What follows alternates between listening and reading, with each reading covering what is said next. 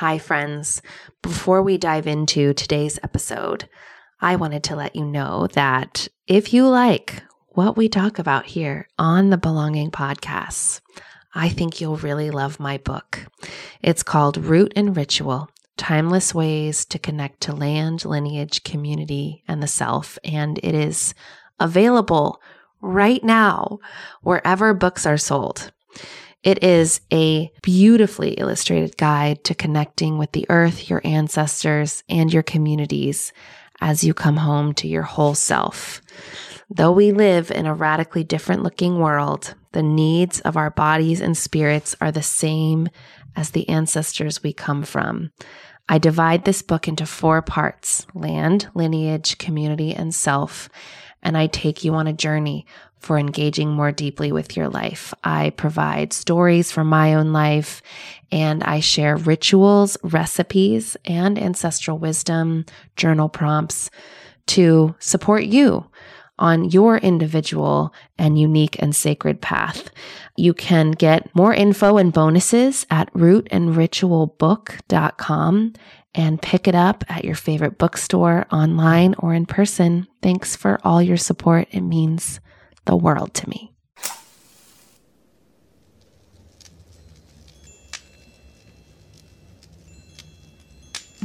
I'm Becca Piastrelli, and this is Belonging, where I talk about what it means to belong to the earth, to yourself, to your ancestors, and in community.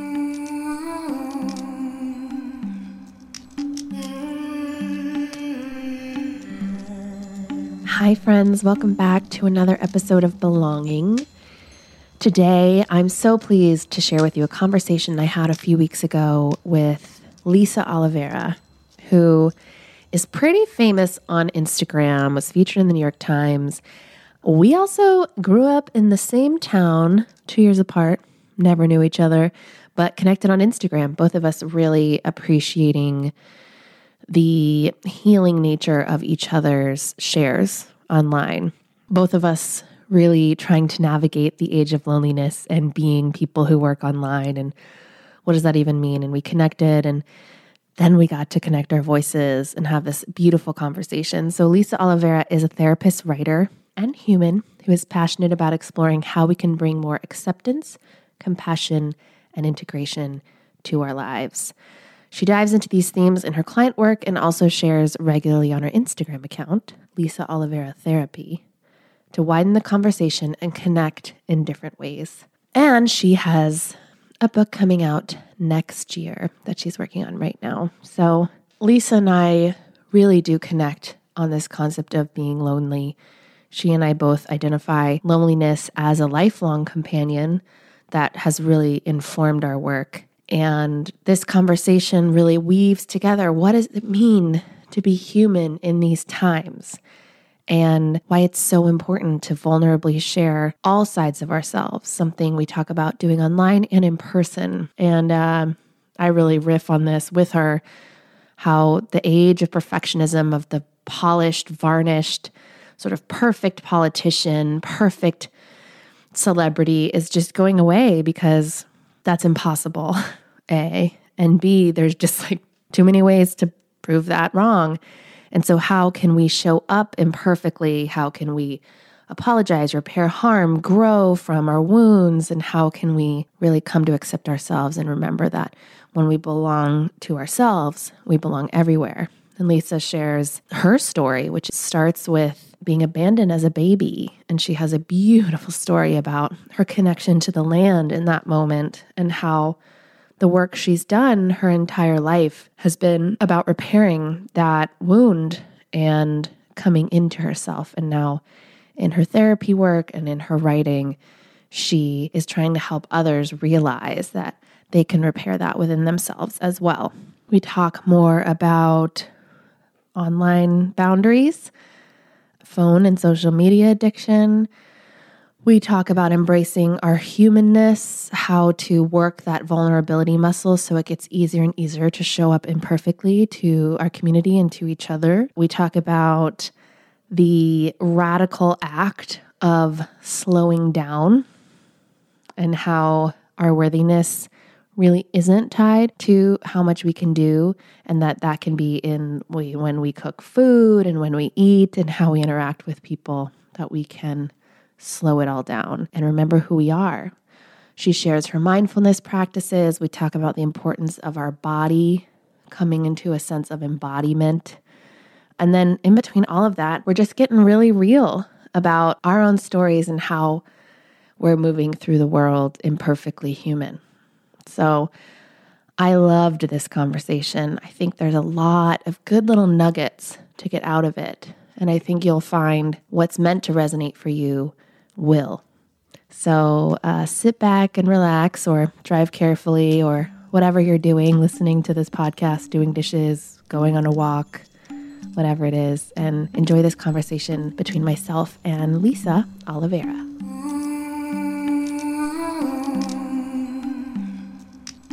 I seriously can't believe we're both from the same hometown.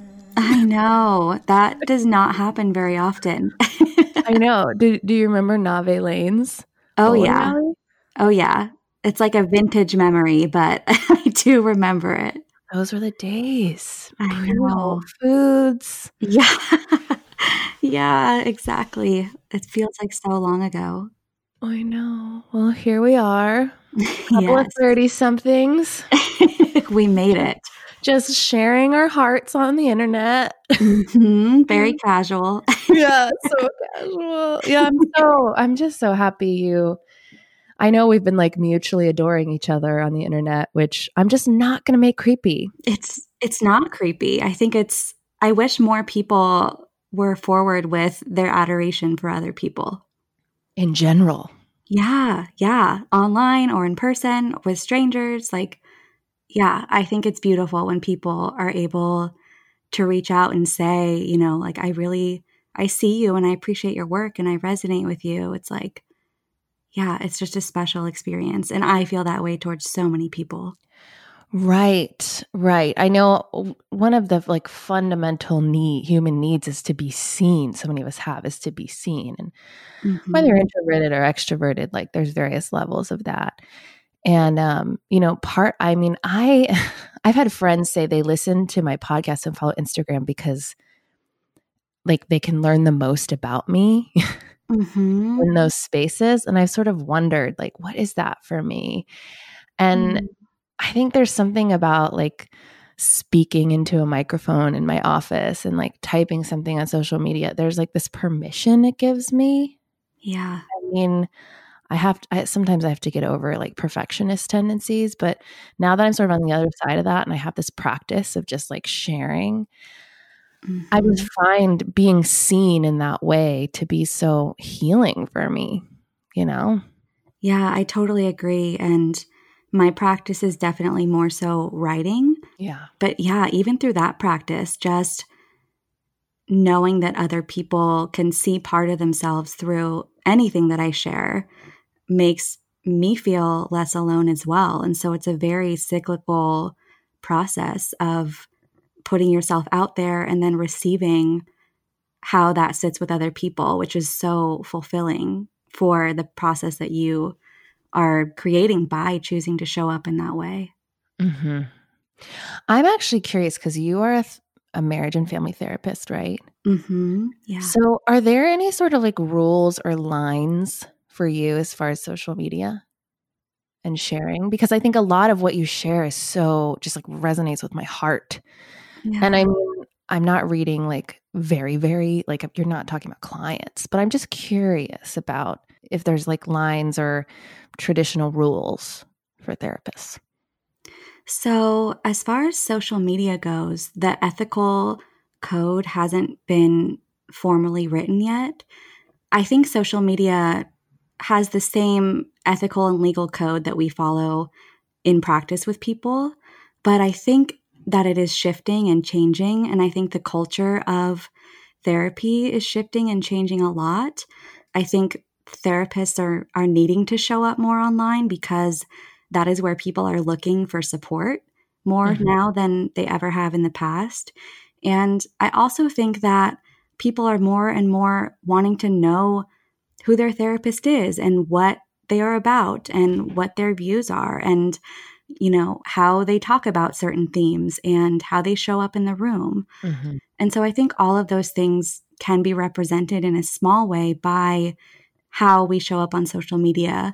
But I also think that I have chosen to show up not just as a therapist and not just as that one part of my identity, but also from the other parts of me. And while I certainly don't share everything, like there's so much of me in my life that I keep very private, I have found it really nourishing and supportive and connecting to not only give myself permission to be fully human, whether on social media or with clients in ways that are, of course, boundaried, but also to witness other people doing that and seeing how much it resonates with me and how much of a mirror it is to the importance of just seeing ourselves in one another, whether or not we're a therapist, whether we work at Trader Joe's, whether we are, in any career or position. I think being willing to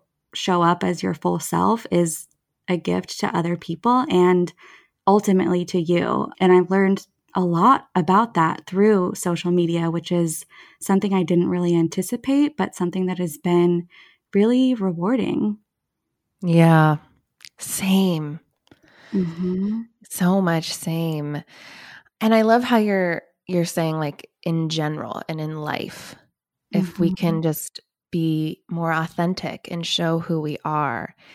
And I sort of, like, I'm totally with you. Like, the era of, like, varnished, polished, perfect politicians, perfect whatever, like, it's all crumbling. Like, we've literally watched it happen over the last, like, 10, 20 years. And I'm, like, all for that. And I also notice within myself, I still have these, like, internalized systems at play within my own self where I fear appearing vulnerable. Mm-hmm. And yet it's what I crave. Like, can I just be real, whether it's online or if it's in person with a beloved friend? And of course, that there's safety there and there's trust. But I guess I'm curious, like, about that because so we're just, like, in election time right now. Mm-hmm. And I'm feeling really sad about Warren dropping out of the race. Yeah. And I really felt, this is like a personal opinion, I have seen and feel that she was being held to a standard that is like the old way of needing to be perfect because she's a woman. Yeah. And just wanting to scream at the world, like, that's done. That's done. Yeah. Actually, it's like a beautiful thing to be fallible and to repair harm and to apologize and to grow. And, like, we're in a new era where it's actually just like, we have to be honest about who we are because it's, like, all documented. So vulnerability is sort of being teased out of us. But I'm wondering if you have anything more to share about, I guess, that practice of sort of emerging out of that, like, self-protective, perfectionistic way of being and really working that vulnerability muscle to make it feel like more and more liberating. Yeah. I love that you brought up systems because I think the systems that we have grown up in are so much of the reason why we have these ideas of perfectionism and people pleasing and showing up, edited and in the way that we think we're supposed to show up. I think that plays out in politics. I think it plays out in therapy. I think it plays out in all of these places that we are seeing people and being seen. And I think being vulnerable and being willing to show up in your full humanity is so scary because of the systems and messages and programming that we have all received for so long. It can feel almost dangerous to slowly unravel from that. And it can feel like you're doing something wrong almost. And I just think about systems of the past that have been dismantled and how the people who did that dismantling needed to be so brave and needed to see that it wasn't working for everyone and choose to show up in a different way.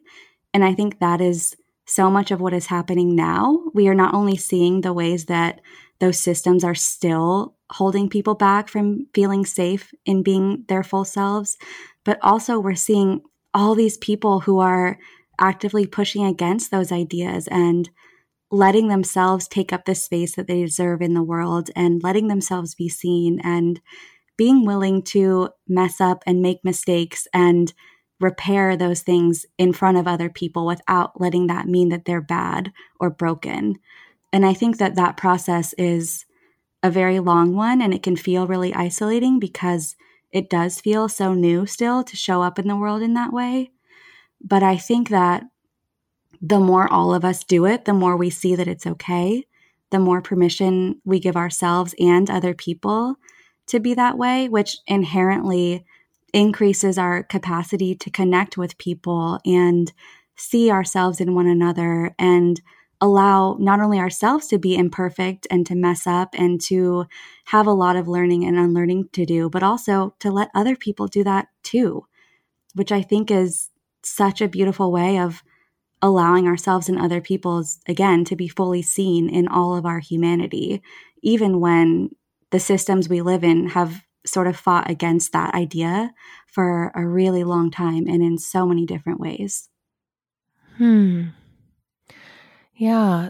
Your words just now help me have like a deeper understanding of like the privilege in perfectionism and thinking about like people who have been incarcerated, Right. you know, or like grew up in systems, in neighborhoods, in situations where like the pipeline just went to a place where a mistake is made and like redemption is a right, is a human right, you know, being able to learn and grow and pay it forward. And wow, that's just like locking into my DNA in a deeper way of like vulnerability and humanness and fallibility is so important for the evolution of our culture. Yeah, yeah. And it is such a privilege, and not everyone has the same amount of safety or capacity to do that without being punished or reprimanded or judged in a different way than like I, as a white woman, for example, does. And so in that sense, I so agree that it is a privilege. And I think that's what makes it vulnerable, is because, you know, not everyone has the same capacity to be able to do that. And I think our willingness to explore how we can use that privilege not only to benefit ourselves, but to allow other people to be with their own humanity is like such an empowering way to slowly start shifting what that can look like.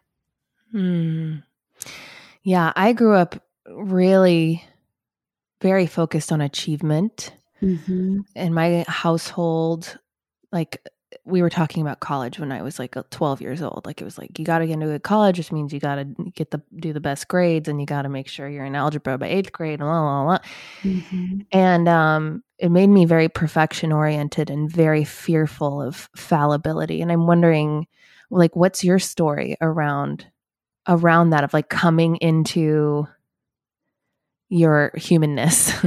Yeah. Oh my gosh. I mean, I could talk about that for hours, but I think, you know, so much of it for me came from being adopted and being abandoned when I was born and not knowing anything about my biological family.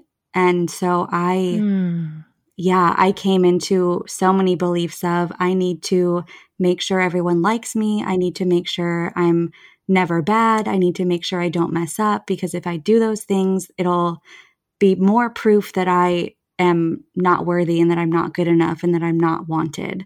And so because of the meaning that I made of my experiences, I had so much pressure on myself to be as perfect as I could possibly be, which really eliminated my ability to sit with all of my humanity and know that all of it was okay and know that none of it would make me unworthy of love or belonging, which are the things that I think all of us need. Yeah. And I also think that I didn't have a lot of models for that growing up. I didn't see it in my family. I didn't see it in our culture. There just weren't a lot of people letting the world see who they truly were outside of their specific roles. And so the concept of it being okay to have all these different parts of us just wasn't really something that I witnessed. And so it was really hard to feel that within myself. And I think as I got older and different parts of my brain developed and I was able to have more, discernment and more perspective about things, I started seeing like, oh, when other people show that they have fear and that they worry and that they get things wrong, that is not because something is wrong with them. So that must mean that it's not a sign that something's wrong with me either. And I think that sunk in so many ways as I, continued my journey. And I think it still sinks in so many ways as I continue to sort of pull apart the conditioning and programming that I've received for so long.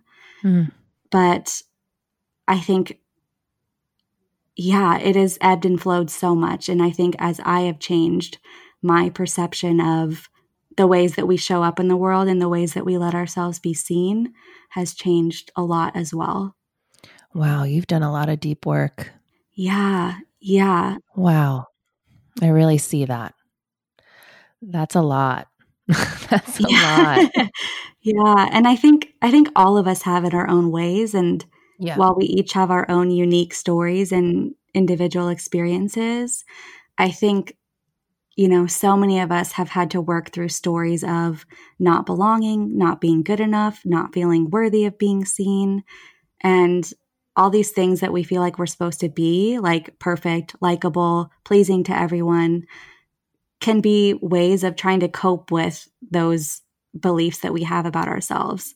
And so as I've untangled those sort of core stories that I've carried, those ways of coping with that belief, like feeling like I need to be perfect, feeling like I need everyone to like me, etc., those things haven't been as necessary because there isn't as much compensation I feel I need to do now that I have unraveled some of these stories that have kept me really small for a long time.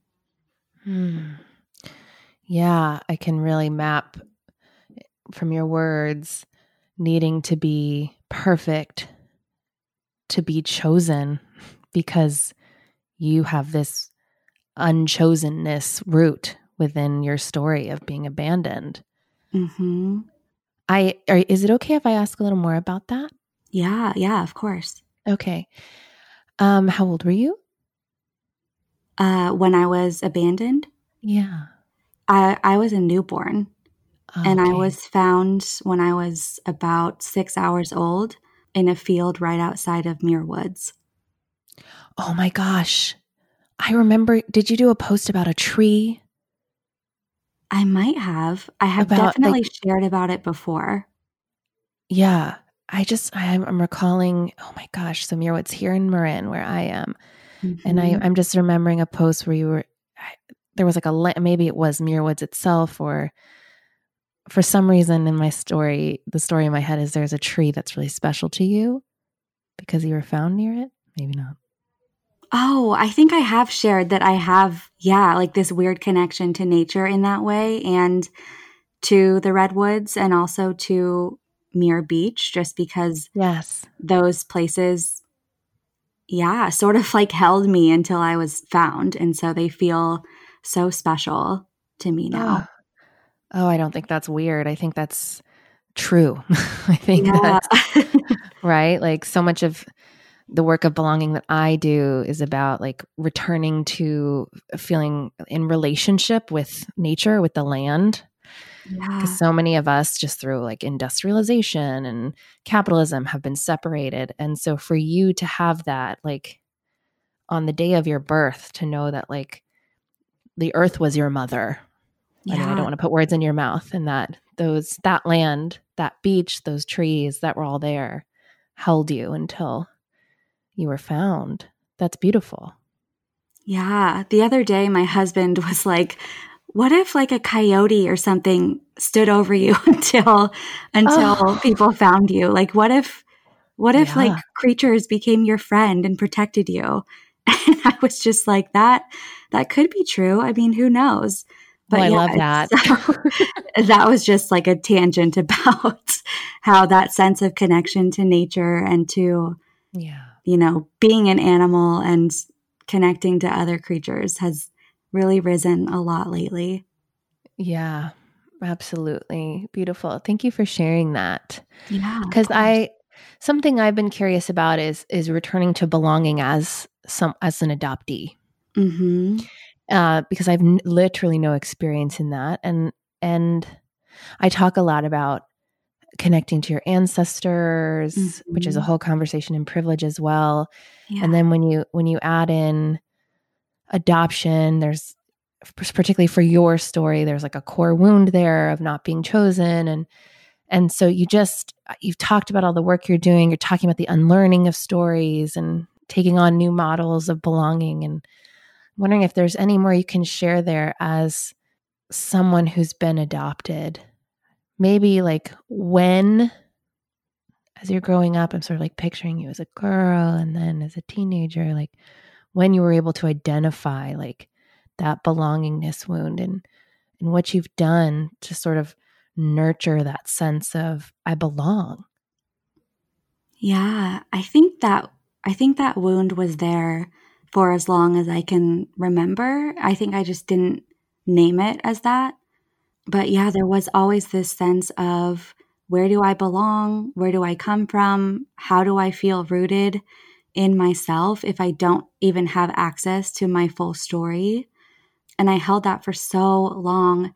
And I think it wasn't until I did so much healing work and was really seen in the pain of that and was really validated in my experience that I was finally able to recognize that belonging needed to happen inside of me. Mm-hmm. I needed to belong to myself. I needed to claim that. And I needed to live into that inside of myself. And as I did that, my sense of belonging to other places, to other people, to being a human just expanded so wildly because I think when you belong to yourself, you belong everywhere. And Yes. until we have that sense of belonging within us, we can't even recognize places where we actually do belong, but we are just not able to feel it or allow it or let ourselves experience it.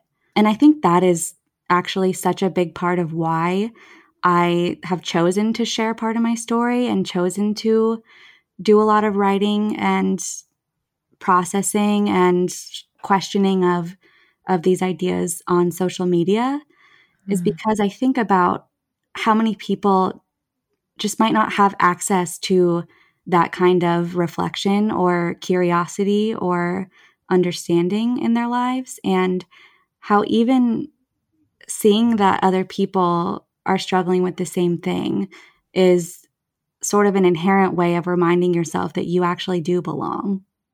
Yeah. Right. I see my pain and your pain, which means I feel permission to liberate myself as I see you doing it for yourself. Yeah. Yeah. And then seeing other people in their joy and in their overcoming and in their claiming of their own sense of belonging and worthiness and goodness is, again, a reminder that we contain that as well. And I Mm-hmm. think, especially because we are all inherently connected to one another, it's hard to see that in other people and not slowly be able to recognize it in yourself as well. Yes. What an accessible tool you're offering in your modeling. Yeah, it's been really surprisingly intimate and special and connected, and I didn't expect that because I think, as you talk about a lot, we do live in this age of loneliness, and I think social Yes. media can 100% amplify and perpetuate that on so many different levels. Yes. And I almost think of it as like harm reduction. Like if you don't feel a sense of connection or belonging or in relationship to other people, it's sort of hard to go from like I don't belong and I'm all by myself to I know that I'm not alone and I have community and I do belong. And I think a lot of people are turning to social media to try and find like the next step towards claiming that for themselves. Mm-hmm.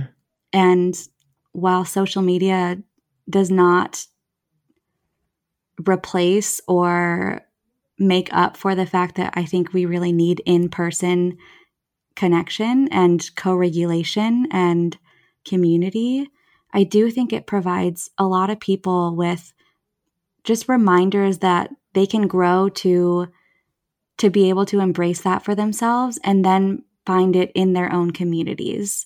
And I think it can be such a unique way of giving people the opportunity to move through that process a little bit quicker than they might be able to without having any access to a lot of this information.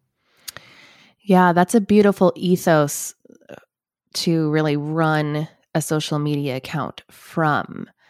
And I very much agree because I've had some friends in sort of like healing, coaching, therapeutic spaces like leave social media for mental health reasons, or they found it toxic, or it just wasn't serving. Mm-hmm. And I've really stuck around because I have found that there are ways right through the noise.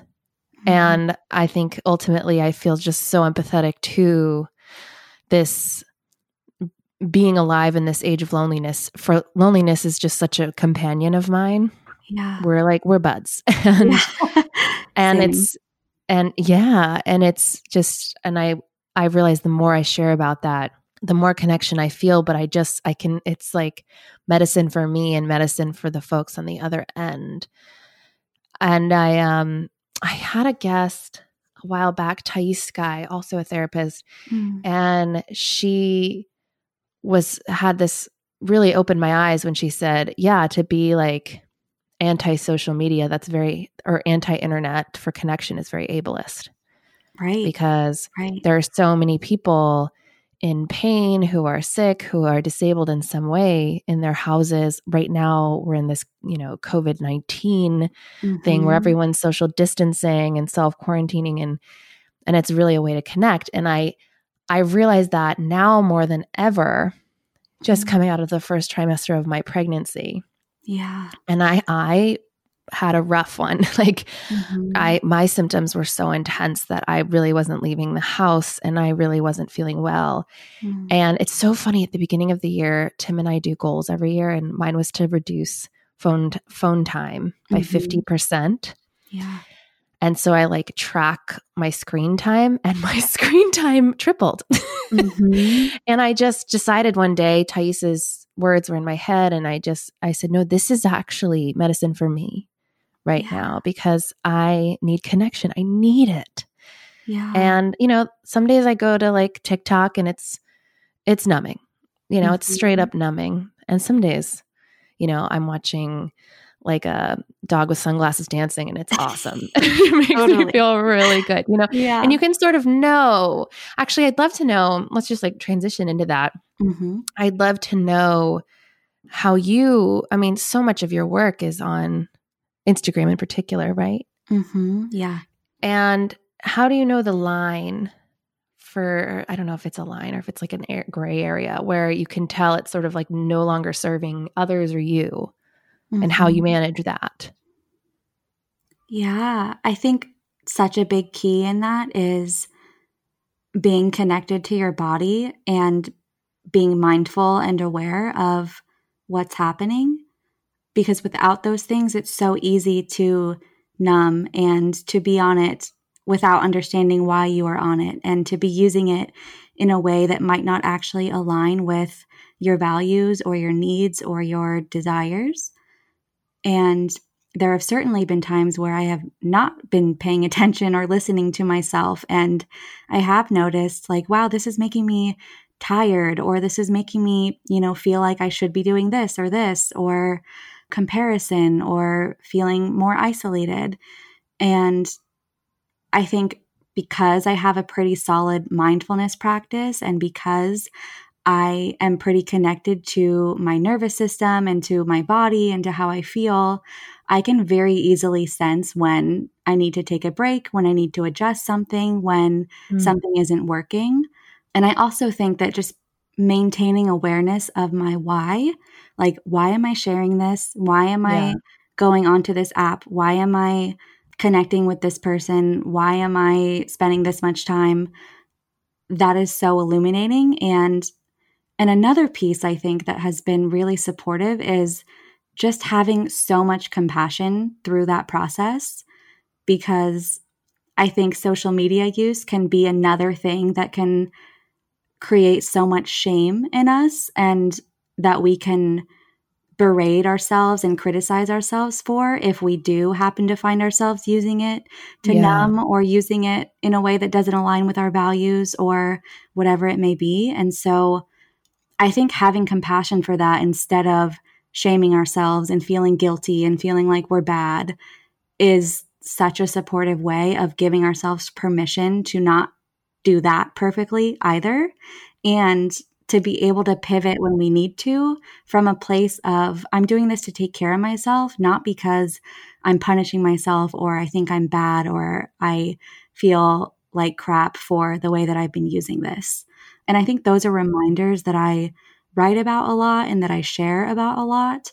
I do a lot of reminders of, paying attention to how you're feeling and noticing your body and getting curious about why you are on your phone, without shame, without judgment, without criticism, but just noticing and starting to pay attention to that.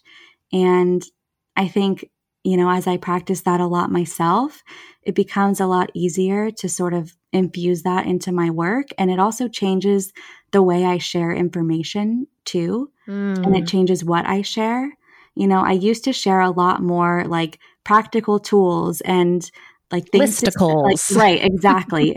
Yeah. I shared a lot of that for a while, and that sort of fit where I was at the time. But as I have felt more like people don't need more information, people don't need to feel like they have more things to fix, people don't need to have more things to add to their list of stuff to do to heal themselves. Like, people need reminders of their inherent goodness and ways to do reflection within themselves that feel nourishing, and reminders to connect in a deeper way to their truth and their story and their needs. And so I think all of those things have really come from just being willing to pay attention and being willing to be honest with myself about my relationship with social media, and treating it like a relationship, which means, it'll ebb and flow. Sometimes it'll feel really nourishing and supportive, and sometimes it might feel like something needs to change in order for it to feel more aligned with where we are. And I think just allowing all of that is just a really good way to have room to shift and change that relationship as we shift and change within ourselves, and as our needs shift and change too. Yeah, really holding like the complexity of that relationship and the nuances within it. I find in our culture, there's such a desire to make it binary, to make it black or white, good or bad. Like Totally. Our little reptilian brains are like, just tell me if I'm a bad girl or a good girl, And and I really, it's helped me. I've done so much work and training in emotional eating, intuitive eating, and I had an eating disorder. And so I really find that treating social media the way I look at food has really, and it's just everything you just said, but just like substitute the word food, Yeah. And I think about emotional eating, like why? Like slowing down the process. So I hear you are slowing down the process of interacting and engaging and posting. Like, why? Why am I posting this? What am I looking to receive? What am I looking to give? And so instead of being like, I'm eating, I'm bad, or this is bad food, whatever that means, to be like, why? Why am I reaching for something creamy right now? Why am I reaching for something savory right now? Like, what am I feeling in my body? Where are my emotions at? That curiosity instead of that like judge and jury. Yeah. has really helped me in my relationship with food, and there are good days and bad days. And that has really helped me with the relationship with social media. There are good days and there are bad days, and I just want to encourage everyone listening to infuse that into your life and to really watch where you're looking, to like police yourself and try to make yourself bad or wrong, because that's just a trap. That's just a trap that can turn into shame and fear and loneliness and all the things that, we're really working to heal. Yeah. Yeah. And it is so easy to do. Like we're set up to feel that way so easily by systems, by the way social media is created to inherently be addictive. Yes. And so when we notice that we have a not so supportive relationship or way of connecting on social media, whether as the way we share or the way we consume, it can so easily become yet another place where we are playing out these beliefs about ourselves or these stories that we have about ourselves that are so perpetuated in so many different ways in so many different places, including on social media. And so I think that point of, noticing the way that you are relating to yourself in terms of your use of social media or Instagram or whatever it may be, and not going to this place of black or white, good or bad, yes or no, but getting curious so that you can create space around what you might actually need can be so supportive. And that allows you to get the good parts of it, to get the supportive and nourishing and connecting parts of it without feeling like you are so sucked in that you don't have control and like you are showing up in a way that actually doesn't feel good for you. Mm-hmm. Mm-hmm. So you mentioned you have like a pretty solid mindfulness practice and you feel like you can easily connect to your nervous system and your emotional body and your body. And would you be willing to share any of your practices with us? Yeah. So I think the biggest thing that has been such a life-changing thing for me is just having a lens of mindfulness. Beyond any specific practices, I think just approaching ourselves in the world with a lens of curiosity and a lens of trying to understand what's coming up for us without automatically categorizing it or putting it into a story we're telling ourselves or judging it. It just creates so much room to show up more intentionally. And some specific practices that really help sort of nourish that way of showing up for myself and in the world have definitely been journaling. I think being willing to sit with yourself and look honestly at what your process is and what's coming up for you is such a good way of seeing where you might need to shift or change things, and also to see the things you're doing that are actually working and feeling good for you. Mm-hmm. Another practice is meditation, which doesn't necessarily need to be, sitting silently or doing a really formal practice, but even guided meditations, even 10 minutes throughout at any random part of your day in the morning, whenever feels good for you. For me, it's the morning, but that practice is talked about so much because it is so nourishing, and it really puts me back in the seat of my power when I give myself the opportunity to slow down in that way. And I think these things can apply to so many areas of our lives. It can apply to our relationships. It can apply to what we're consuming. It can apply to the way we're eating or the way we are nourishing our bodies. It can apply to the way we do the dishes, right? Like when we can infuse these ways of seeing what we're doing and who we are into our daily lives, it becomes so much easier to lean on them when we need them the most. And to know that being mindful and being aware are not things that we will do perfectly, and they don't need to be supportive and nourishing and to help us show up for ourselves in the world in the way that we want to. I think the act of slowing down anything Yeah. is like radical. and Yeah. literally counterintuitive to what our culture and the systems we live in tells us about our worth. Totally. Totally. That has been such a focus of mine lately, is noticing when I have this tendency to fill my time or to avoid sitting with something or to avoid letting myself just be. There's an incredible podcast called Hurry Slowly that really focuses on the art of slowing down. And that theme has come up so much lately for myself, for clients, I think for so many people. And like you said, it does go against so much of what we feel we're supposed to do to be good and valuable and successful and worthy. And I think the more we allow ourselves to practice it, the more we can tap into those things in ways that aren't tied to anything that we do or any way that we fill our time. And it is so radical. Yeah. Just a personal reflection on that. As a being who tends towards rushing, that's really still, I feel like, a default in my system.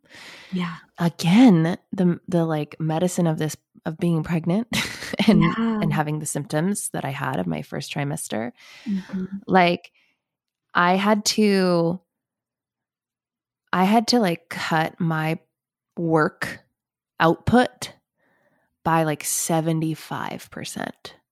There was no choice. My body gave me no choice. Yeah. It was like bare minimum. Like I check email like 20 times a day, and it was like twice a week. It was just everything slowed down. Caitlin, who I work with, she supports me. I just like had to get real with her. So for a while I was trying to muscle through. Of course. Guess what? That sucked. Yeah. Yeah. And then I started like taking naps, which felt like giving in. To be like taking, I was like, oh, then I suck. And I was like, that's interesting that I believe that. Like, that's really interesting that I'm fighting a nap. And the more I just like would get on calls with Caitlin and be like, I can barely do anything. Honestly, if you ask me right now, I'd say I want to quit. I want to quit it all because my body just needs me so bad. And finally, I found a new flow. I found a new flow that I'm continuing. Energy's coming back to me. And oh man, the urge to fill the time is present, but I'm not. And then I have a whole new flow of my life. And everything's getting done that needs to get done. And, you know, I'm still making the same amount of money and resting more. And I'm, you know, I have more care in my life, you know, for my community and for myself. Like I'm nourishing my marriage. I'm planning for this baby. I'm just like, wait a second, what? Like, I reduced my workload by 75% and everything's fine. Yeah. So there it is. Right. And yeah, like what an empowering reminder that these ideas that we have about what we're supposed to be doing are so often just stories that we're telling ourselves based off of stories that we have been told. Yeah. And generations old stories for many, you know, those who come from working class, this idea of like rugged individualism, the American dream, like it really can, it's pervasive and it can really cause harm to our bodies. Yeah. Yeah. And it's so interesting that in slowing down, you are able to nourish yourself and the things that matter to you more. And a lot of the time, you're also able to get the same amount done, like you said. Well, I'm getting what needs to get done. Right. Right. Yeah. There's like a reorientation to what actually matters.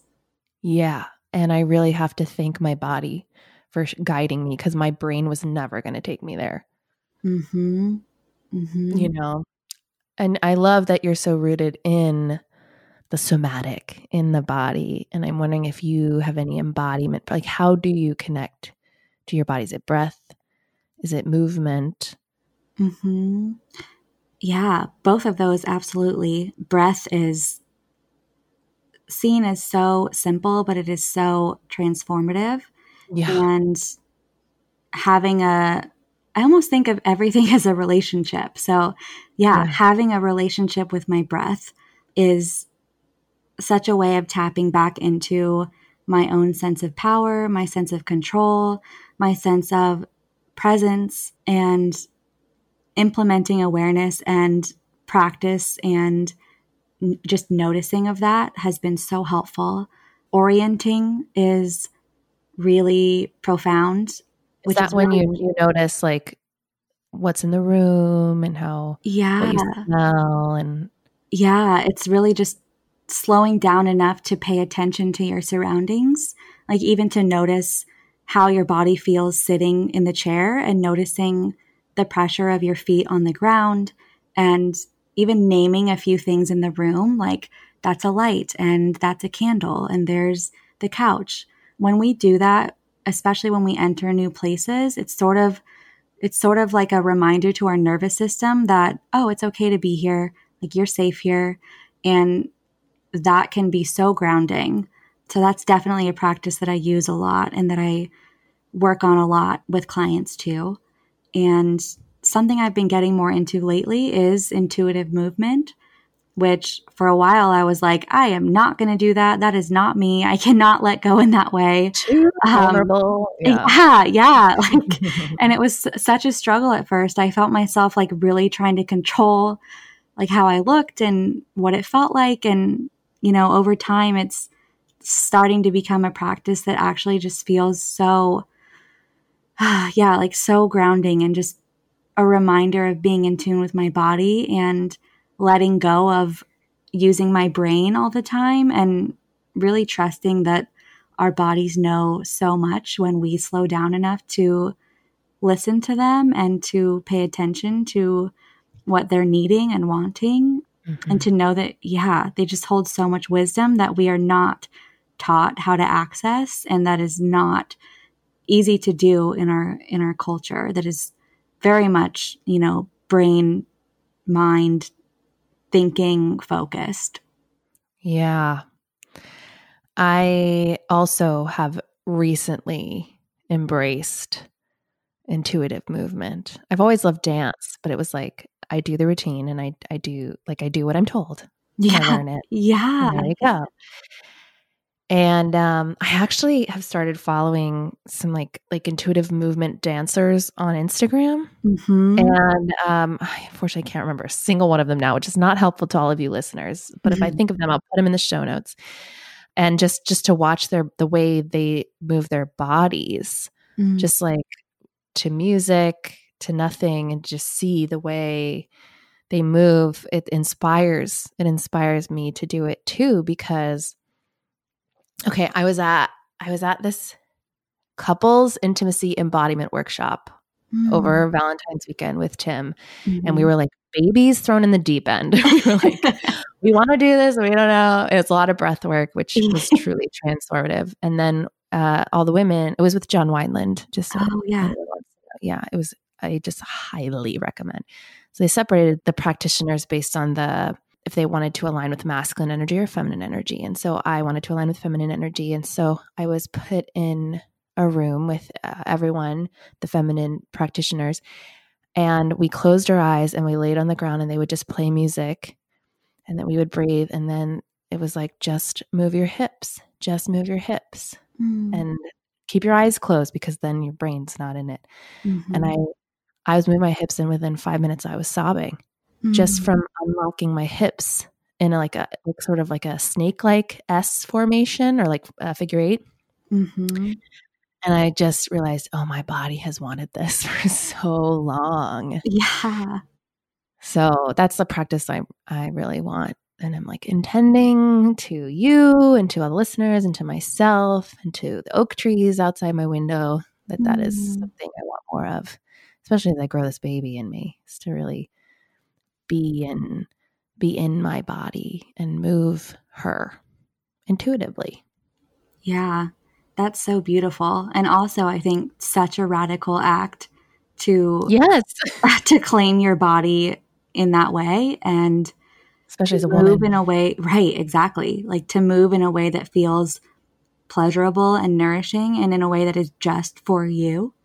and in a way that doesn't have to conform to, what we're told we're supposed to look like or what we're told movement should look like. But yeah, to connect to yourself in that way is so empowering. Yeah. Marley Grace. Oh, she's one of them for sure. I think her handle is called Personal Practice. Yes. She's an like the incredible top example. one. Yeah. And Elizabeth D'Alto also shares Yes. a lot of really cool embodiment practices. Yeah, I think it's called Wild Soul Movement. Her work. Yeah. When I see her videos, I'm like, ugh, yeah, I need to do that. Let me put it on my list of to-dos. Right. Right. Yeah. Oh my gosh. Thank you so much for joining me and just, weaving and wandering this conversation with me. I really appreciate your being so candid and so generous with your knowledge. And I just want to say, thank you for being a therapist, because therapy is the best. It's so helpful and so beautiful. And thank you for being a therapist who models growth alongside your work.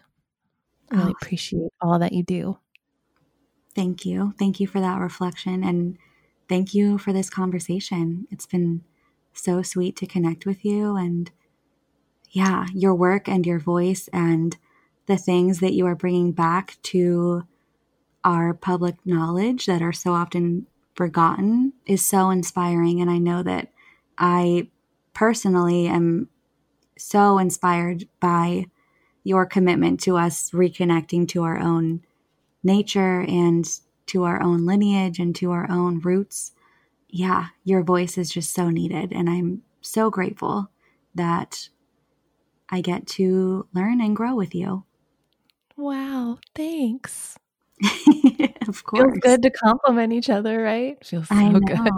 I know. It's funny how there can be some resistance to that, but that's a practice that I've been doing, is just saying thank you and sharing honest reflections.